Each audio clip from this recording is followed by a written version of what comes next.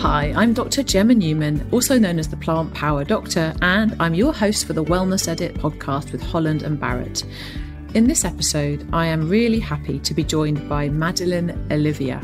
Now, Madeleine is a sustainability blogger, she is a YouTuber, she's an author, and she champions low impact and minimalist living. She has over 500,000 subscribers on YouTube and nearly 100,000 followers on Instagram.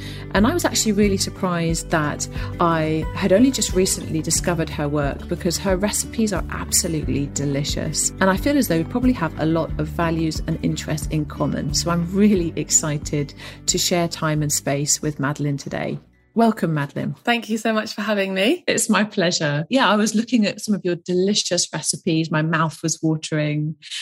So I'm really excited to actually talk to you today and find out more about why you're so passionate about this topic. So thank you so much. So I thought I would actually get started by sharing perhaps a little bit more about your story, because my understanding is that a few years ago, you had a bit of an epiphany and you just decided that you were going to completely change course in the way that your life was going. You took a really brave step. You quit your job, you quit your flat, you moved back in with your parents, I believe, and you started to follow your heart. So I would really love to hear a little bit more about that so that our listeners can get a feel for who you are and why you began on this journey. Post-university, I did have a bit of a difficult time trying to figure out what I wanted to do with my life. I think lots of us experienced that and was really unhappy in my job.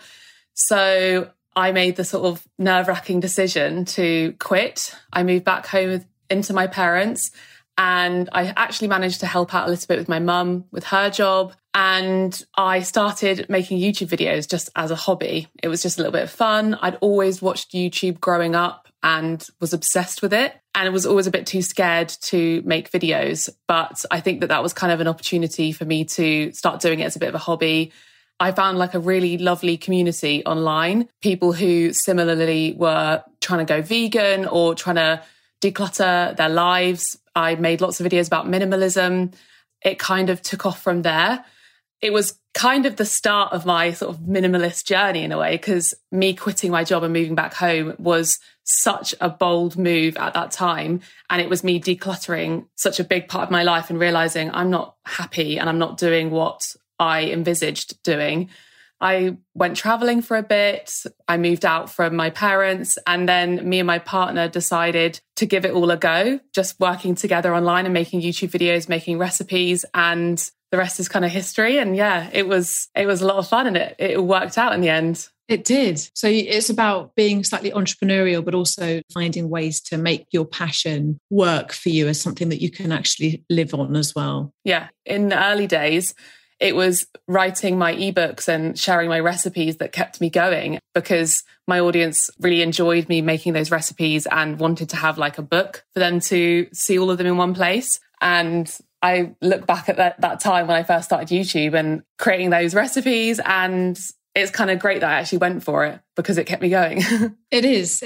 I feel as though it's a really brave thing to do. And I was speaking to somebody recently who quit university and decided to just start their own business. And I said something similar to them. And they said, actually, it wasn't the bravest thing to do. It was the only thing I could do because I knew that it was a better alternative than to feel like I was slowly dying in the job that I had envisioned for myself. So in a way, it was the least brave thing to do because I knew I couldn't live that way. But I think still that it's a very brave thing to do. So I'm really glad that you have that same kind of ethos, that you just kind of stripped back everything and decided, right, this is what's important to me and I'm just going to go for it. Yeah, no, that's very insightful. It's very wise thing to say, I think, because it is true. When you're struggling and you're not happy, if you carried on doing that, you just run yourself into the ground. So you do have to make the decision to change the path you're on and do what actually makes you happy in the end. Yeah, absolutely. And at the time you were living with your sister and your boyfriend in a flat.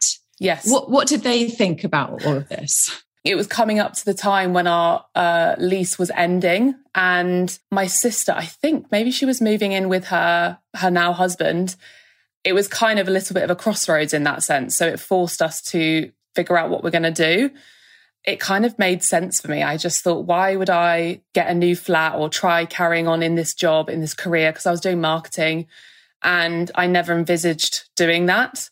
I feel like it just made sense to kind of just retreat, go back to my parents and just figure things out from there rather than keep struggling. Yeah, totally. And so with that move came, as you pointed out, minimalism in and of itself, because you'd had to strip back all the things that you were building and striving for in that life. What does low impact living and minimalism mean to you in general? Does it have like a very broad definition, or how would you define it? I think over the years, my definition of minimalism and low impact living has changed quite a lot, because at the start, I saw it as quite the stereotypical, you have to own nothing, you have to strip everything back. I saw lots of people online traveling the world with just a backpack, being a digital nomad, and I aspired towards that and really wanted to cut back just to like 30 items of clothing and not have any excess things. And same when it came to low impact living and sustainability, I wanted to be perfect with it. And over the years, I've changed my kind of view of minimalism and sustainability, in that it's far more about finding a balance than it is about being perfect. And minimalism is more about trying to figure out what actually makes you happy in your life and being conscious of all of your decisions. It could be as simple as being conscious about a purchase you're making, or being conscious about your day-to-day life, the people you're spending it with, the habits you have, and not beating yourself up if you're not perfect. And I hope that minimalism and sustainability is moving towards that approach rather than the kind of more extreme version of it that I think that we saw years ago when it first kind of became a thing. To me nowadays, I have such a more balanced approach and more gentle approach to minimalism and sustainability, which makes my life a lot easier and makes me a lot happier. Thank you, Madeleine. I can definitely see a lot of parallels in that in many aspects of life. And when it comes to diet and nutrition, when it comes to exercise, when it comes to relationships, like striving for perfection can actually feel exhausting and demoralizing. Whereas striving towards conscious decision-making can make you feel as though you're living with purpose, whatever you're doing, whatever choice you're making. If you are making that choice consciously with an awareness that you want to also live a life that makes you happy, that is a lovely way of looking at minimalism. If you try and copy other people too much, you lose yourself. And I think I definitely did that. It's fine at the start to be inspired by others and think there's this inspirational person that I really would love to, have a similar life to. But in the process of doing that, you can lose yourself a little bit. And I definitely think I did, where I was kind of copying other people and thinking that was the goal, when in reality, there's things that I actually do love that I was kind of shutting off. Like, for example, me cutting back my wardrobe to a point where I just had like the most boring clothes, when actually I quite like fashion. I quite like floaty patterned dresses and there's nothing wrong with that. That brings me joy. So do I. Yeah. So you don't have to have, I don't know, a wardrobe where you're just wearing white tops and, black shorts or these plain outfits. You don't have to have a home that's only got white painted walls and no things in it. You can have a balance that works for you and makes you happy. Yeah, I like that. And it sort of ties in with one of our previous episodes with Kat Farmer, because she loves fashion. She's all about fashion. But she talked about how fashion can be a way of expressing self-love. Like, you don't have to buy cheap, disposable clothes that are the new trend. You just have to consciously decide on the clothes that you feel really bring you joy and look after those clothes and find ways to incorporate those clothes in different ways in your wardrobe. And that doesn't have to be fast fashion. That's just fashion that makes you feel as though you're embodying more of who you are. I see that in what you're saying too about minimalism. It's the same principle, isn't it? Mm-hmm. Minimalism definitely started for me because I was such a shopaholic. I had such a issue with over shopping, fast fashion, following trends, buying cheap clothes and trying to fit in and trying to sort of copy and keep up. It was just unhealthy. I was just running out of money and not liking my clothes even, not feeling comfortable in myself. And now, because I shop consciously, I get so much enjoyment from my clothes. I feel like what you said, it's like you're expressing yourself. It's self-love. It's fun. the clothes I buy with the intention of keeping them for a very, very long time. That's a much more sustainable, much more conscious, minimalist approach to shopping. Yeah. And again, it's about that decision to go within and think, do I really like this thing? Is this thing going to bring me joy for years to come? Yeah. Or am I just following a trend? Yeah, exactly. Well, I still want this thing in 3 months, in 6 months, in 5 years.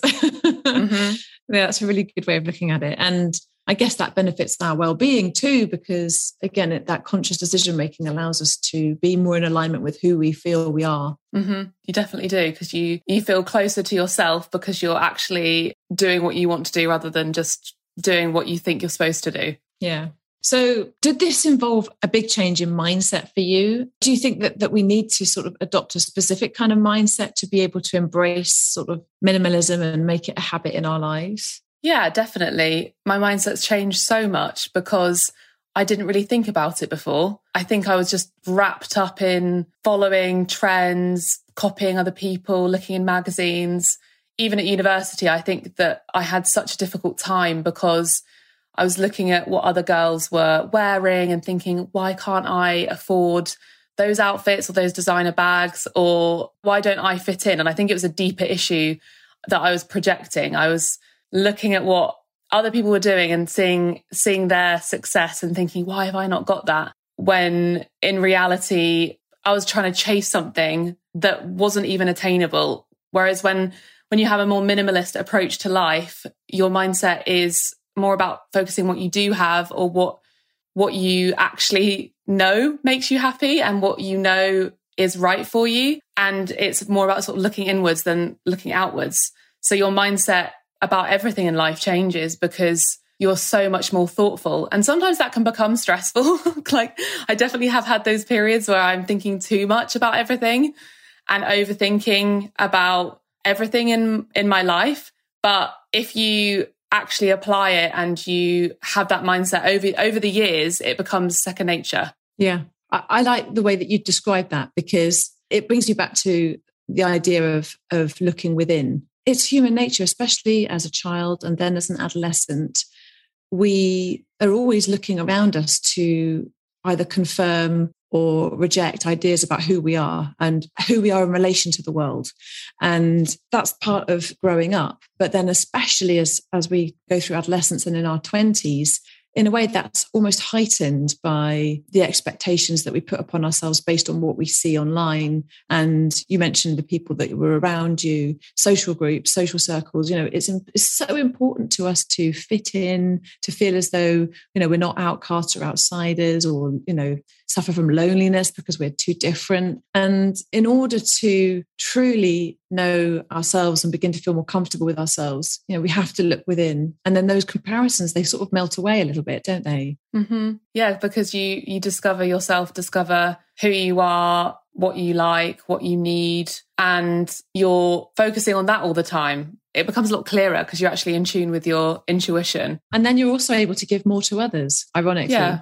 If you're looking within, it actually makes it much easier to give without, because you can then give without expectation. You feel as though what you're giving is completely within the realms of what you feel you can give, and you just feel a lot more centered. So I love that. I think that's really a lovely way of looking at it. And I also love that you mentioned that you have to find that balance. Again, you talked about balance earlier, where if you are constantly thinking and then thinking again and then double checking and then triple checking, you can find yourself going around in circles. So it's nice to just sit with it and then make a choice and go with it, perhaps. Yeah. So let's talk about ways that we can make this practical for people, because I'm sure that this is resonating with people who are listening. Where do we even start with sustainable swaps or thinking about minimalism? How do we even begin? Beginning this kind of thing, don't put pressure on yourself, because I definitely did that. I'm an all or nothing person. I was like, I'm going vegan overnight. I'm suddenly now a minimalist. I'm going to declutter everything. And while that is good in some ways, it can become a bit much. And then you put a lot of pressure on your shoulders, and then you kind of make a mistake. And then you're like, oh, I made a mistake. That's it. I'm going to give it up. So make it sustainable in the sense of actually look at what will work for you. Because if you're someone who works in fashion and you love dressing up and wearing lots of different clothes, decluttering your whole wardrobe, maybe that's not sensible for you in that moment. Maybe there are other areas of your life. Maybe not where you start. You can start with something else. Yeah. There are probably other things that you could declutter that are necessary. Same with sustainability. You may notice, you probably already know that there's something that you could work on and you can start there. Maybe it's because you very regularly cook from scratch and you're always buying, prepackaged food out. And you could change that by thinking, I'm going to set myself a goal to try and cook one meal every day at home and do it bit by bit. If you wanted to introduce more plant-based foods, that could be the same thing. You could try and introduce one meal a day that's plant-based. Or with minimalism, you could think, is there something that I can declutter just bit by bit? Maybe it's literally just a drawer in my house or a cupboard or an item of clothing or something that has been bothering you, and start from there, because it becomes quite addictive and it becomes really fun and it becomes a bit of a project. And I actually really enjoy that beginner phase of doing stuff like this because it's very satisfying, because there's lots of things you can do. There's lots of ways of approaching it. Yeah, just start small and don't put pressure on yourself, especially if you mess up, because everyone does. I like that. I think it's sensible to start small and work your way up. I mean, I think for some people it can feel quite overwhelming. I mean, I'm the kind of person, maybe not so much as other members of my family, but I am somebody that tends to hoard. I find it really hard to let go of things that have even the minutest emotional significance. Yeah. But I know that it would make me feel better if I was to get rid of some of that stuff, because, it weighs you down after a while if you keep looking at bits that are gathering dust. Do you have any tips for somebody like me who is naturally a bit more of a hoarder? Because I think that my home is generally, I look around and I see, it's fairly minimalist from my perspective. My husband thinks it's full of clutter. So we've both got quite different perspectives on what clutter is. But I know that naturally I am a hoarder. What would you say to me to try and help me, let go of things that no longer serve me? Well, a tip that's really helpful is to go through some of the things that you're like, I'm not sure about keeping these. I probably should be getting rid of them, but I'm not ready to let go. Is to take them from where they are, put them in a box and put that box in the cupboard or in the attic for a set period of time, maybe 3 months, maybe 6 months, and then revisit that box after that time period has passed. You can then look in there and go, I actually completely forgot about this thing. Why am I even keeping it? Because I completely forgot about it. Or this other thing that I thought I might use, I haven't even used it. And it kind of gives you a new perspective to realize actually a lot of these things I don't need, I haven't reached for, I haven't missed them.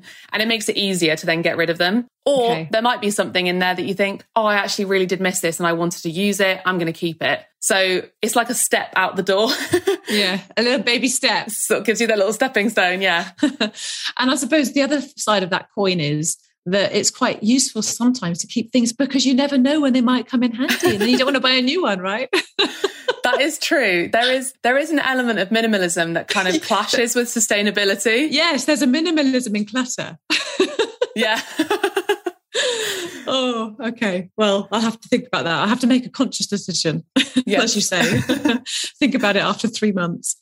What about things like beauty? Is there any kind of tips that you'd give around the topic of beauty and sustainability? I always like to go for brands that are openly vegan, cruelty-free. They're open about their sustainable practices.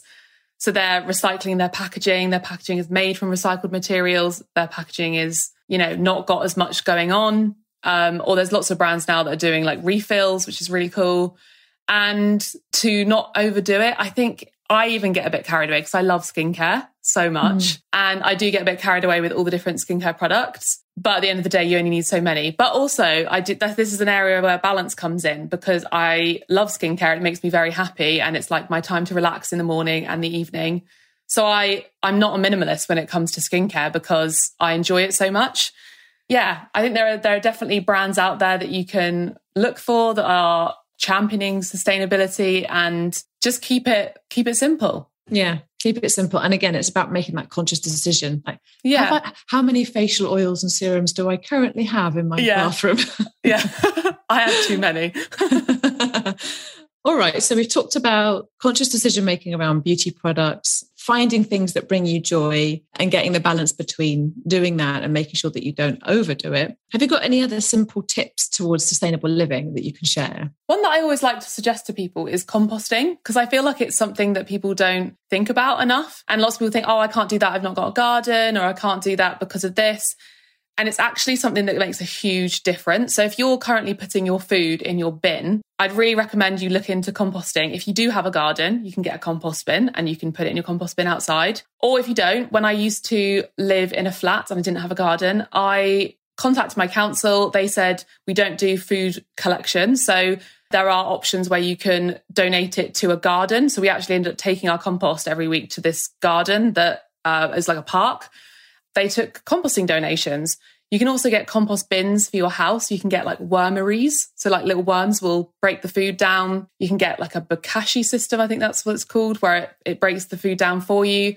Because if you put it into your bin, it just goes to landfill where it can't break down and produces methane, which is a greenhouse gas, which is very harmful.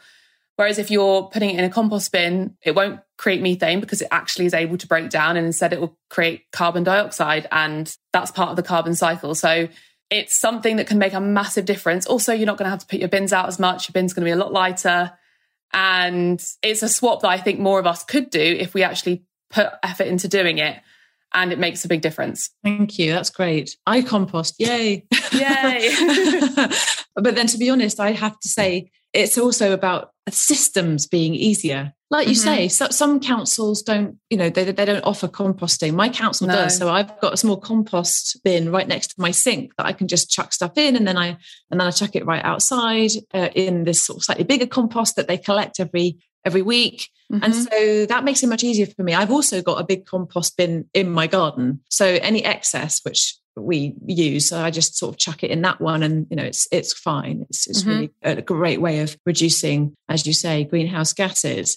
But systems are so tricky, aren't they? Because it shouldn't have to be difficult, should it? No. There are some people that it's extremely easy to live a sustainable life, live a zero waste life, and do that for a very long time. And there are some people where it will be virtually impossible for many reasons. And it's not up to me or anyone else to judge that or look at that and think they're not good enough or they're not doing enough, because my approach now is, at the end of the day, the reality is what's happening to the planet, what's happening in the world, actually that doesn't lie on our shoulders as individuals. It goes so much deeper than that. It's about corporations, governments, fossil fuels.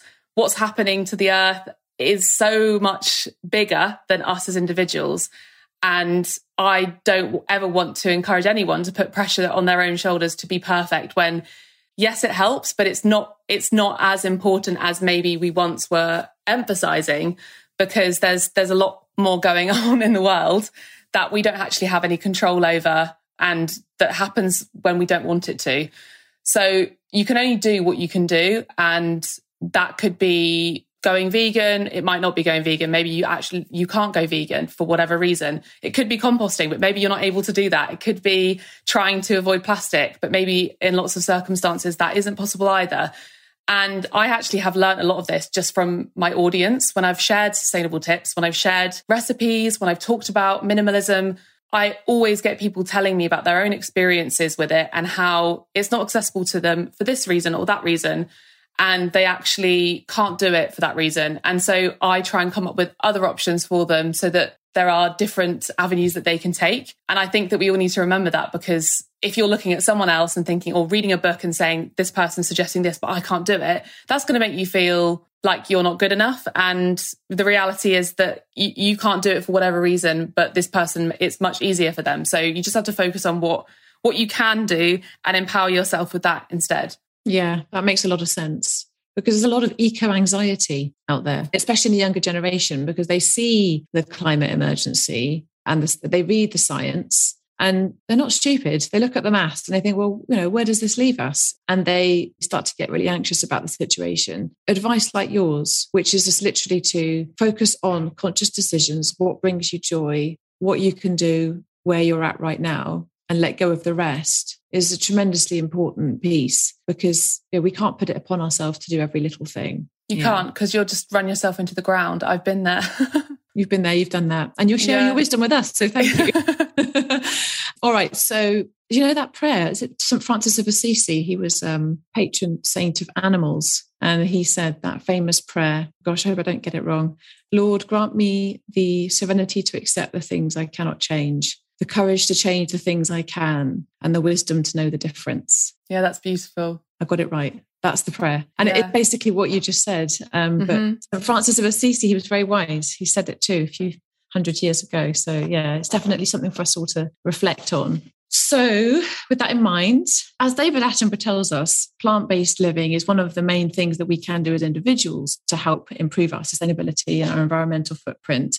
So let's talk a bit more about that, because I was looking at some of your recipes online last night and I was absolutely drooling. They look incredible. Have you got any top tips for us in terms of eating in a more plant-based way? I always like to recommend that people find a recipe that they love. Could be spaghetti bolognese, could be a curry, and try and find a plant-based version for it, because then you're still eating something that you enjoy, rather than suddenly going into just having, I don't know, a kale smoothie or a salad that you don't really enjoy, because that's not what you like. That's not what you're usually eating. And it makes it a lot easier if you have a recipe in your repertoire that you can, whip out during the week that you know that you enjoy and you know that you love. So start there, find a great recipe, test it out, and just learn how to cook with plants. Because when I went vegan, I think a lot of it, and a lot of the fun of it, was trying to learn how to cook with so many vegetables and so many legumes and beans, and adapting how I'd learned how to cook when I was younger.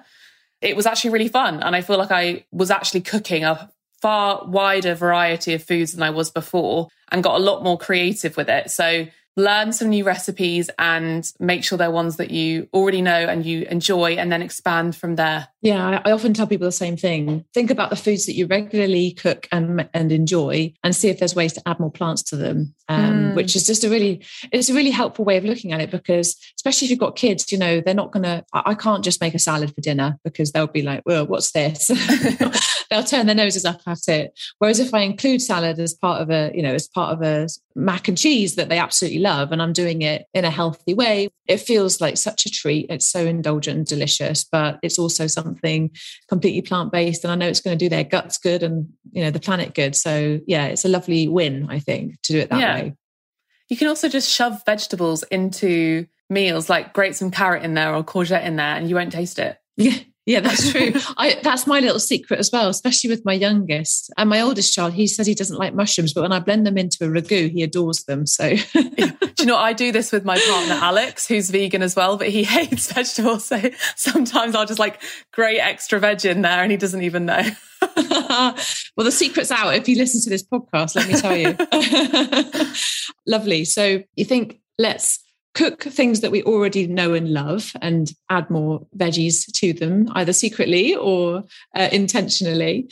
Have you got any kind of favourite recipes that you think are a real winner in your house with you and Alex? The things that I always cook every week is stir fries and curries. That's just my preference. I just absolutely love spicy food. So I always cook a curry. Last night we had butternut squash and tofu curry. It's so easy to make that kind of a curry, because you just whack a butternut squash, chop it up in the oven, lots of spices, chopped tomatoes, tofu, have it with rice, and it's delicious and it's very filling. And I always make enough for leftovers.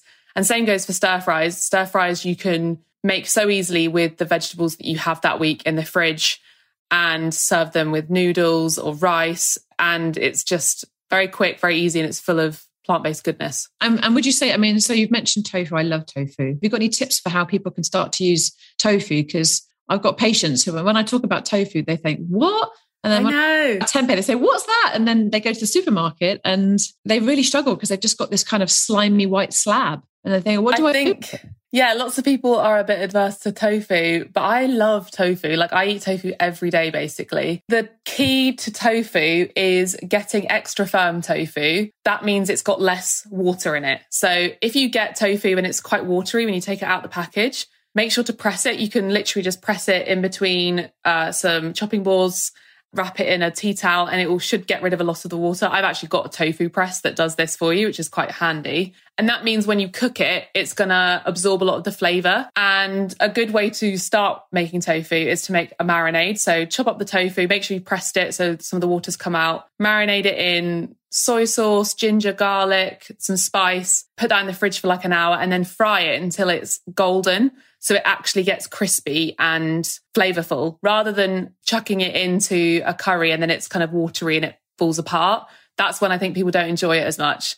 But I do have actually a recipe for sweet and sticky tofu that I've shared with lots of people who don't like tofu, and they're like, okay, actually, this is really good. I actually saw that. I saw that tofu recipe on your Instagram, and I saved it. It's very easy and it tastes nice, and you've got to learn how to work with tofu. But I promise you, it is so delicious. I've always liked tofu. It's worth it, everyone. Give it a whirl. And it's so high in protein. Yeah, exactly. It's got all essential amino acids, or at least all that you can't get from other places. Right. So what about legumes?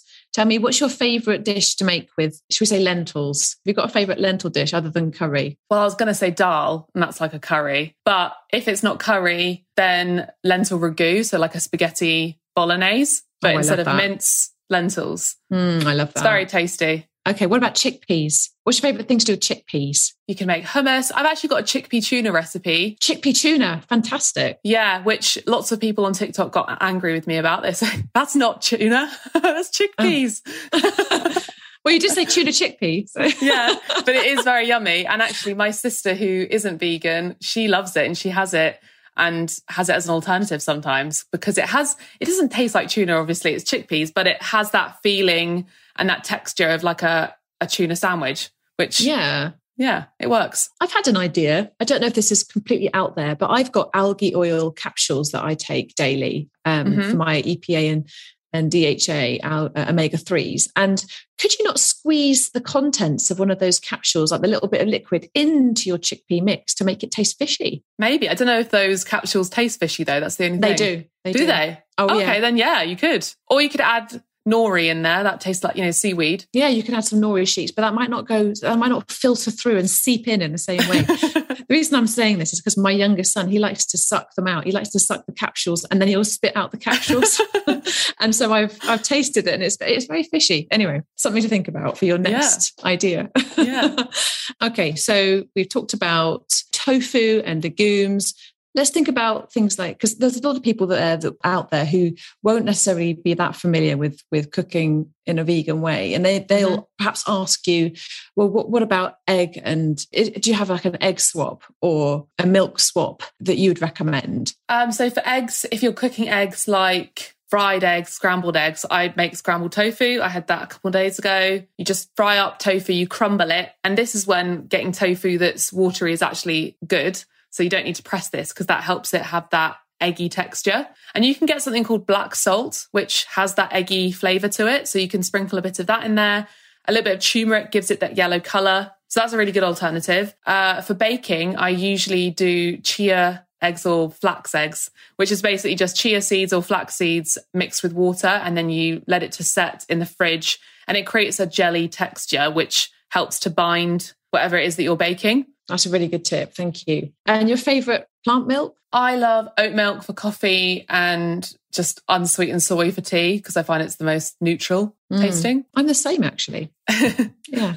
And coconut milk is lovely too. That's got a nice sweetness to it. Yeah, I like a coconut milk turmeric latte sometimes. It feels really indulgent and delicious. All right, so let's talk about, I think you've described yourself as sort of an intuitive vegan. What does that mean to you in terms of how you eat? I have a history of an eating disorder. So when I recovered from my eating disorder and I was trying to let go of all of those rules and ideas in my head I had about food, the most natural thing for me was to try to eat more intuitively and stop calorie counting and stop adding up the food I was having, and instead just try and eat what I was craving and listen to my hunger cues. And it's actually a very difficult thing to do to begin with. And for me, I found it quite challenging at times. But over the years now, I know what my body needs and I know what foods work with my body, because I'm actually listening to it. I'm not ignoring the signals. I'm not pushing them away. I'm not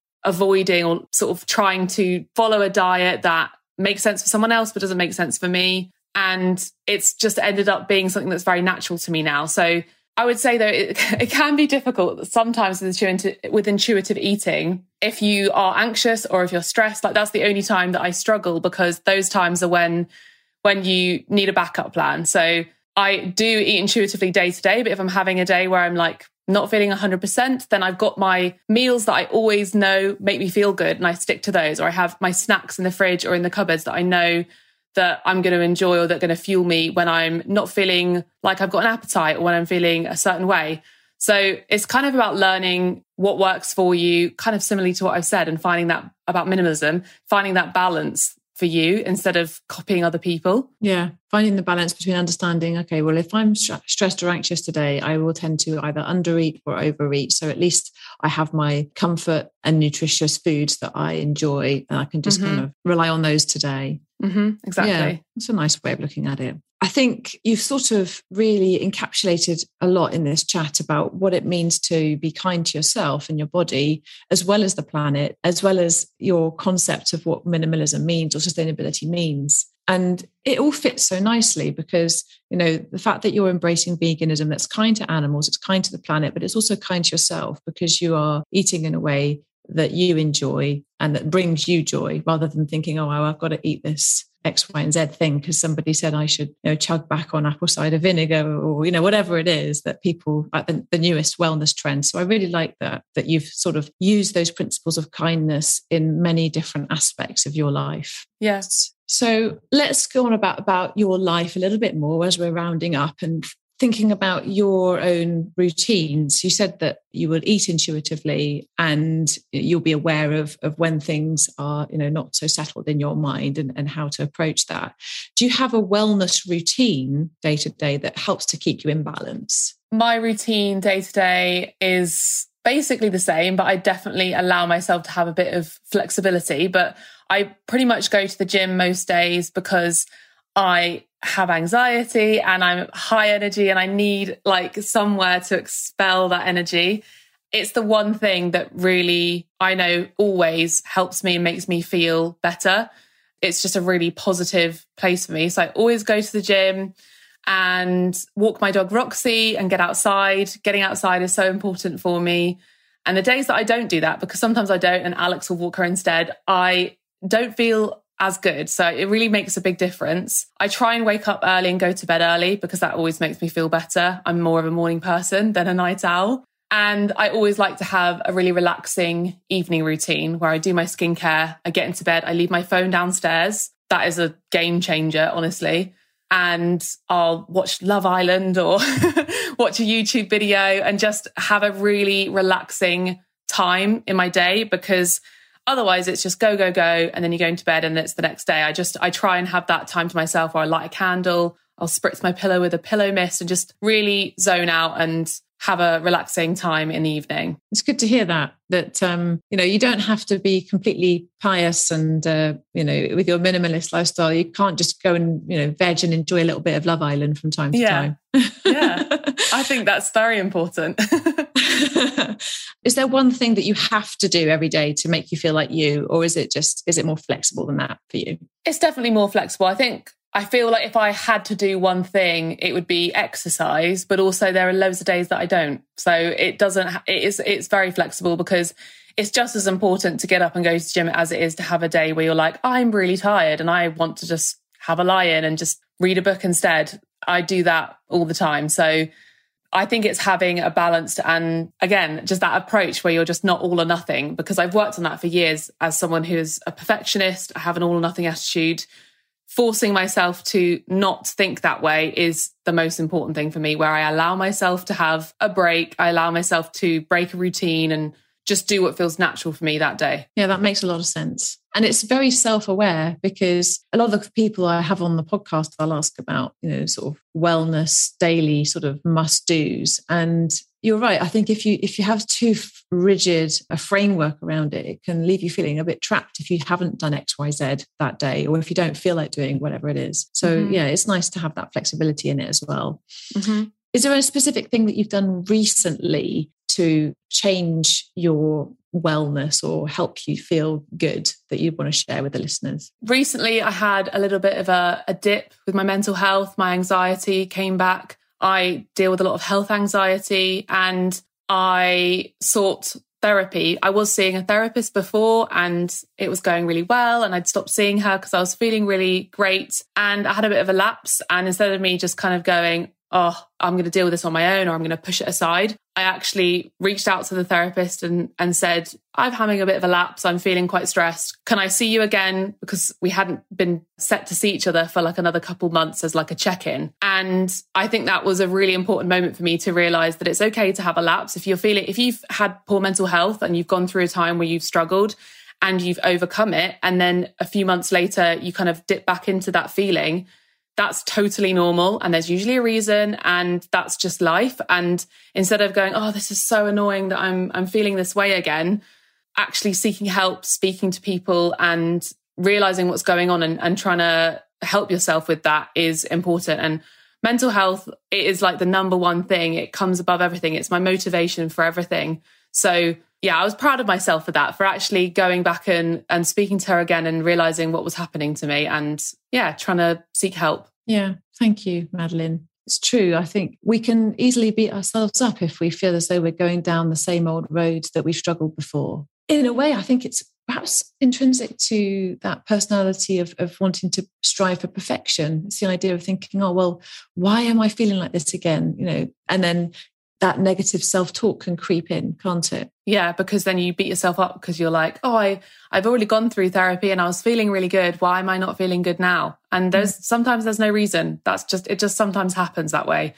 And you have to just let it go. And to be aware enough to understand that it's okay to ask for help. And in fact, it's brave to ask for help, but also often necessary, because you can go around in circles in your own head and things can feel so much worse as well, unless you're able to actually share them or write them down or let go of any of that negative self-talk around the way that we feel, because our emotions come and go like waves of the ocean. It's impossible to try to suppress those waves. That's never going to be able to happen. But if you can sort of lift your mental health generally to a point where you feel you've got that really strong foundation, or that really strong boat, I suppose, that is able to weather those storms easily, then that's what we're really aiming for. Mm-hmm. And it's incredible what it can do, just speaking what's going on in your head and having someone else go, I've heard what you said, and here's maybe what I'm hearing. The perspective that can give you is incredible. And I don't think we think about that enough. We just bury it all in our heads and don't talk about it.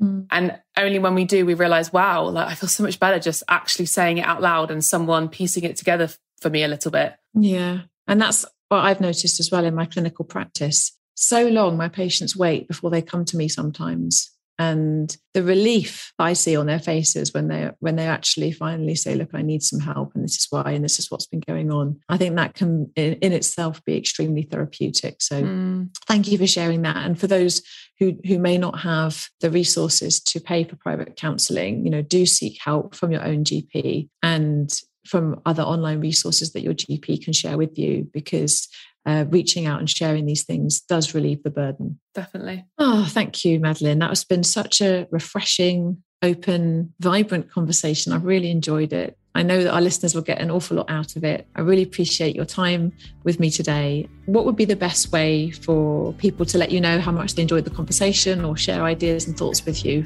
from this point? You can find me on YouTube at Madeleine Olivia, same on Instagram, TikTok now.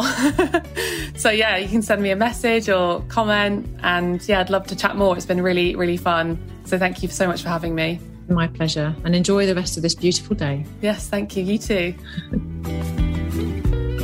Well, what did you think about that conversation with Madeleine Olivia? I found her to be really refreshing, honest, open, and just such a lovely person. I think for many of us, we go through different struggles in life that bring us on the journey that we have. And for her to be able to share some of her insights into veganism, sustainability, minimalism, with so many people, and in so doing, inspire millions along the way, brings me a lot of hope for the future. So I thoroughly enjoyed it, and I hope that you got something good out of that conversation as well. I'd encourage you to check out other relevant conversations, such as the one that we recently had with Kat Farmer on sustainable fashion, as well as the conversation that we had with Johnny Wilkinson on finding more meaning within and being able to understand yourself before you begin to understand the journey that you want to take in the world. So have a listen to those, and remember that you can check out all previous episodes of the Wellness Edit podcast on your favourite podcast platform. And I would really love for you to join me again next time, where we'll be talking to another wonderful guest about how to fit wellness into your day. Thank you so much, and I'll see you again next time. All views are those of our guests and not Holland and Barrett, unless explicitly stated otherwise. Any reference to brands and/or products should not be considered as an endorsement.